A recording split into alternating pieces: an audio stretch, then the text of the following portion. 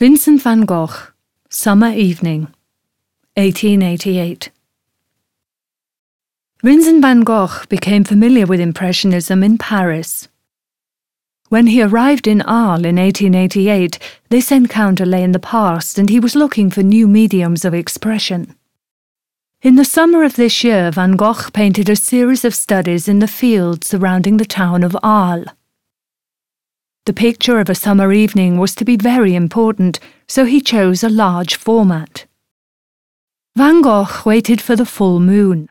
It was a windy day and the mistral was blowing strongly. Van Gogh had to complete the picture in a single sitting before the approaching storm arrived. He did not stipulate whether the yellow heavenly body is the sun or the moon.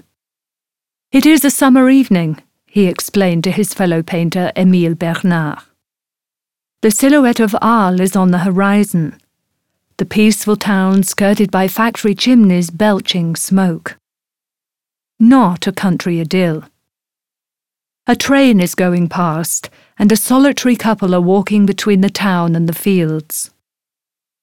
A radiant blue sky lit up by the massive yellow orb arches above the scenery. The ears of corn in the cornfield in the foreground are being blown to the left by the strong wind, and the colour yellow occupies 2/3 of the picture. It is graduated from light yellow into gold and copper tones and contrasts with the blue of the sky." Van Gogh employed a pastos application of colour. He reworked the yellow of the cornfield with vigorous brushstrokes to set the area in motion and render the undulation of the corn immediately apparent.